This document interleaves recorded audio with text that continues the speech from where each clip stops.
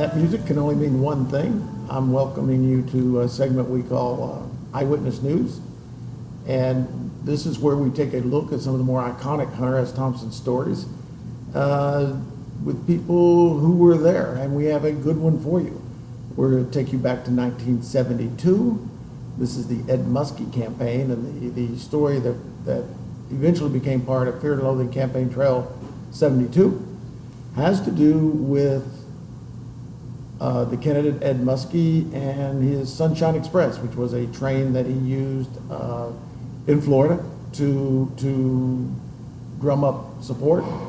And he would sometimes do campaign stops and speak off the back of the train like the old days. At that time of this story, Muskie was considered the prohibitive front runner, the man from Maine, they called him. And because of that, he was garnering international attention. Some of that attention came from the BBC, and that's where today's guest comes in for this segment. Ray Breslin, who might correct me in the pronunciation of his last name. Correct. Breslin was with the BBC in those days. And with that, Ray, take us back, well, it's nearly 5 decades now. Good afternoon or good evening.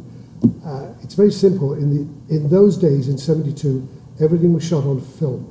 Video was only something in the studios. So there were only 3 networks compared to now. And so there was never a crowd. Not of still photographers, not of journalists, obviously. And we were assigned, or I was assigned by my BBC correspondent to follow Muskie on the trail because he was hot at that time.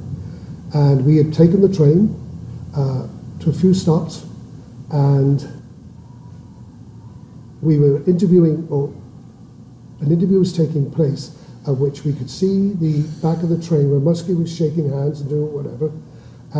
But this wasn't a one-off. You had shot him before. You'd been like to his home, and that was in. Oh, so you wanted me to go that far back? No, I'm just curious. No, we went to his home all the time. He lived in a cute little, or I want to say, hamlet on a lovely piece of property.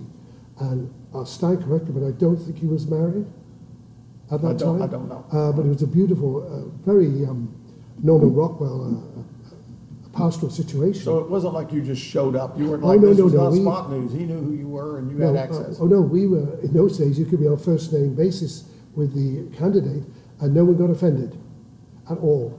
And he was very close to my correspondent, and I've got to be very honest, Michael Chapman. I just remembered his name, Michael Chapman. And they were on a first name basis, and there were only 2 people on the crew, myself and my sound recordist.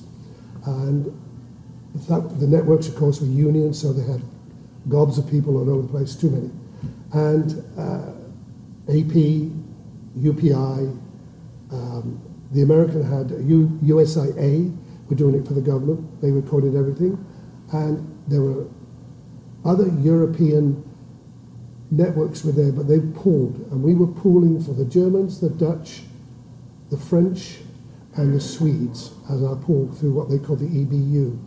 European. So you were essentially the European camera. Yeah. We were the European. We were at that time. They wanted to do profiles on Muskie, and it was cheaper for the BBC to do it for them, and they somehow, we never got involved in that. There was a trade-off. They would cover things which the BBC didn't have crews available, so they covered. So that's what gets you on the train. So there you are with your camera. Well, we had followed him in Maine, frozen our butts off, excuse the expression. I remember it very well in February of 71, and we went to Salem, and we went to the wrong Salem. Because as being naive Europeans, we had no idea there were 2 Salems within driving distance. And I joke with you until someone told us it's the next state. And so we GPS in this, of course. And Anne Watson, who was the coordinator for the BBC out of Rock Centre in New York, said we better dash. Anyway, we made it, worked out very nicely, etc. We followed him to Philadelphia, and then we picked up the train, and my memory, I think we picked him up somewhere about maybe Tampa or thereabouts, and with the train all the way through to Miami. And it was all very gentle. The crews were very polite. No one swore at each other. Everybody shared. It was very good. We get the other end where he's going to do a chat to his constituents, hopefully. And he's there, and there are other people. His wife, no, excuse me, he was not married. His aide was there with him and other people. And I did not know at the time visually who Hunter Thompson was. I knew him, I'd heard of him by name. And he was there around, and we knew there was this fellow who was very disheveled. He was known to imbibe, and I'll leave it at that, and he was taking other stimulants to make it work for him.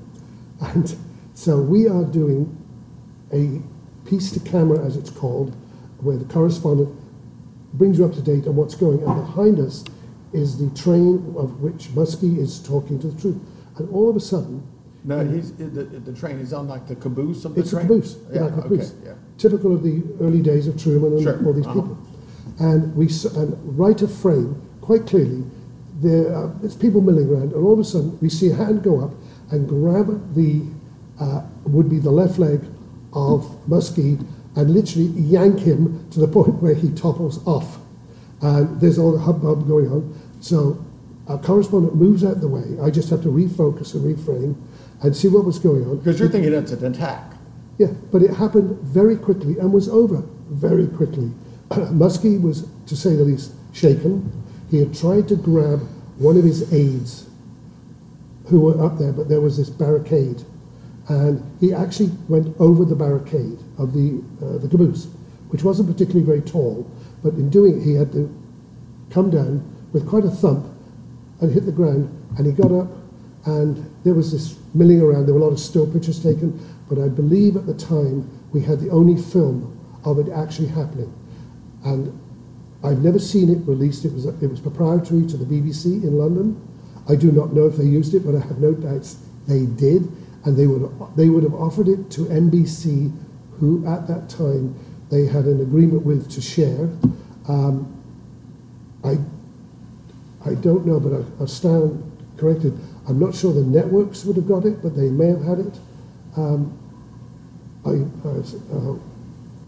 Curtis, I'll go to you. Was it ever shown in the United States by the networks? I've never seen it in one of the, There were stills of it when he had gone over the top. Yeah, I've seen but some I've of never those. seen the motion picture, which is 60mm standard film at that time. And it was colour, not black and white. That was when the transition from black and white to colour was going over.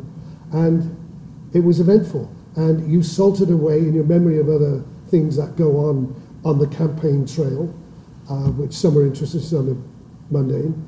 And that's my recollection of Hunter Thompson. And he was as drunk as a skunk. And that's all you can say. I mean, truly drunk. And he was also wasted on his other imbibements, if that's a better word to use. Well, that's true. And how did you know it was Hunter? Well, we knew it was Hunter because someone mentioned it. In fact, Michael Top, the correspondent, knew who he was. He probably had more contact with him. We're crew, we're techies. We're not correspondents where we would talk to the freelance journalists. Occasionally we would, but we were lower status to them. You see, here's what's so interesting for Hunter Thompson followers. Wasn't him. The story that he is told and has never been rebutted until today, to my knowledge, was that he had loaned his press credentials to really a well-known prankster named Peter Sheridan. Peter had done some other things and actually ended up in Washington, D.C., but that'll be another story for another day where he became well-known. And mostly the stories you hear of Peter Sheridan in D.C. are told by your favorite bartenders. And he had loaned him his press credentials to go north on the train so he could get a free train ride.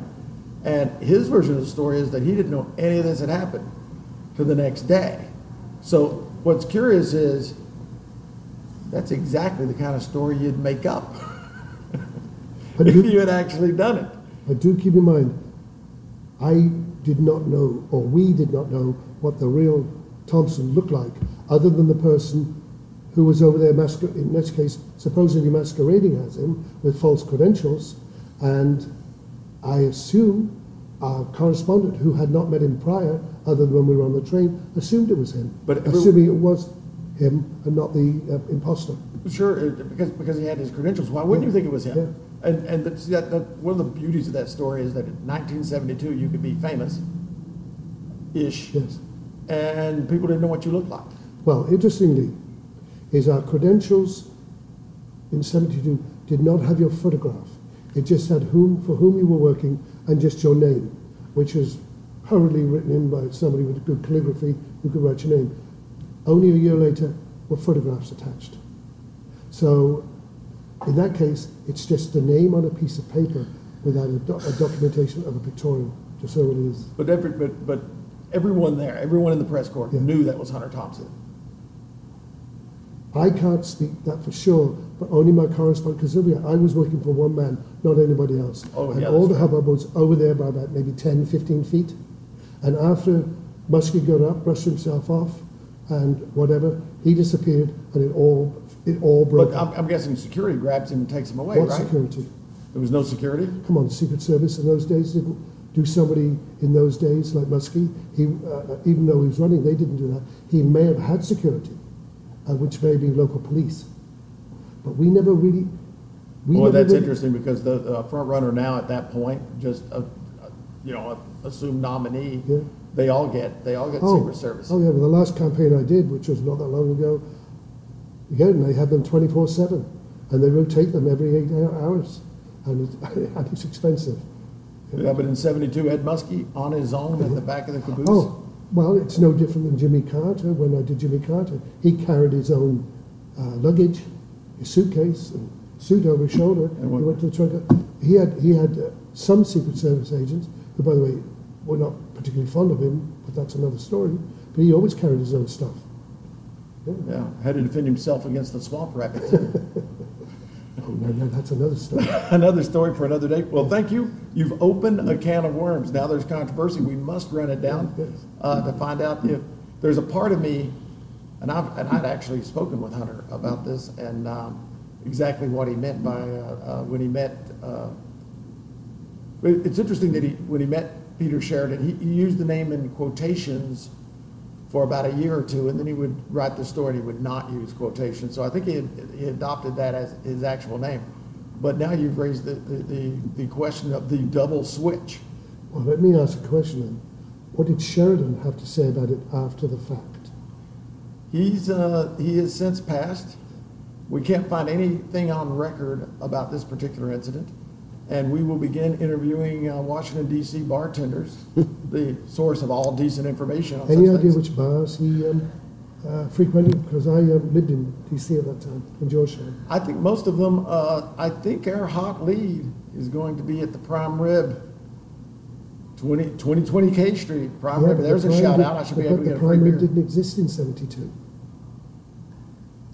The bartender at the Prime Rib will be able to tell us the Oh, bars. fine, okay. Yes, Yeah, yes, yes, because yes. that's on K Street. Yeah. And then we begin the great investigative search. But thank you for joining us. Thank you for throwing a new wrinkle into the old story, and then we will find out. And that is what the segment of Eyewitness News A pleasure. is all about. An absolute pleasure. Thank you, sir.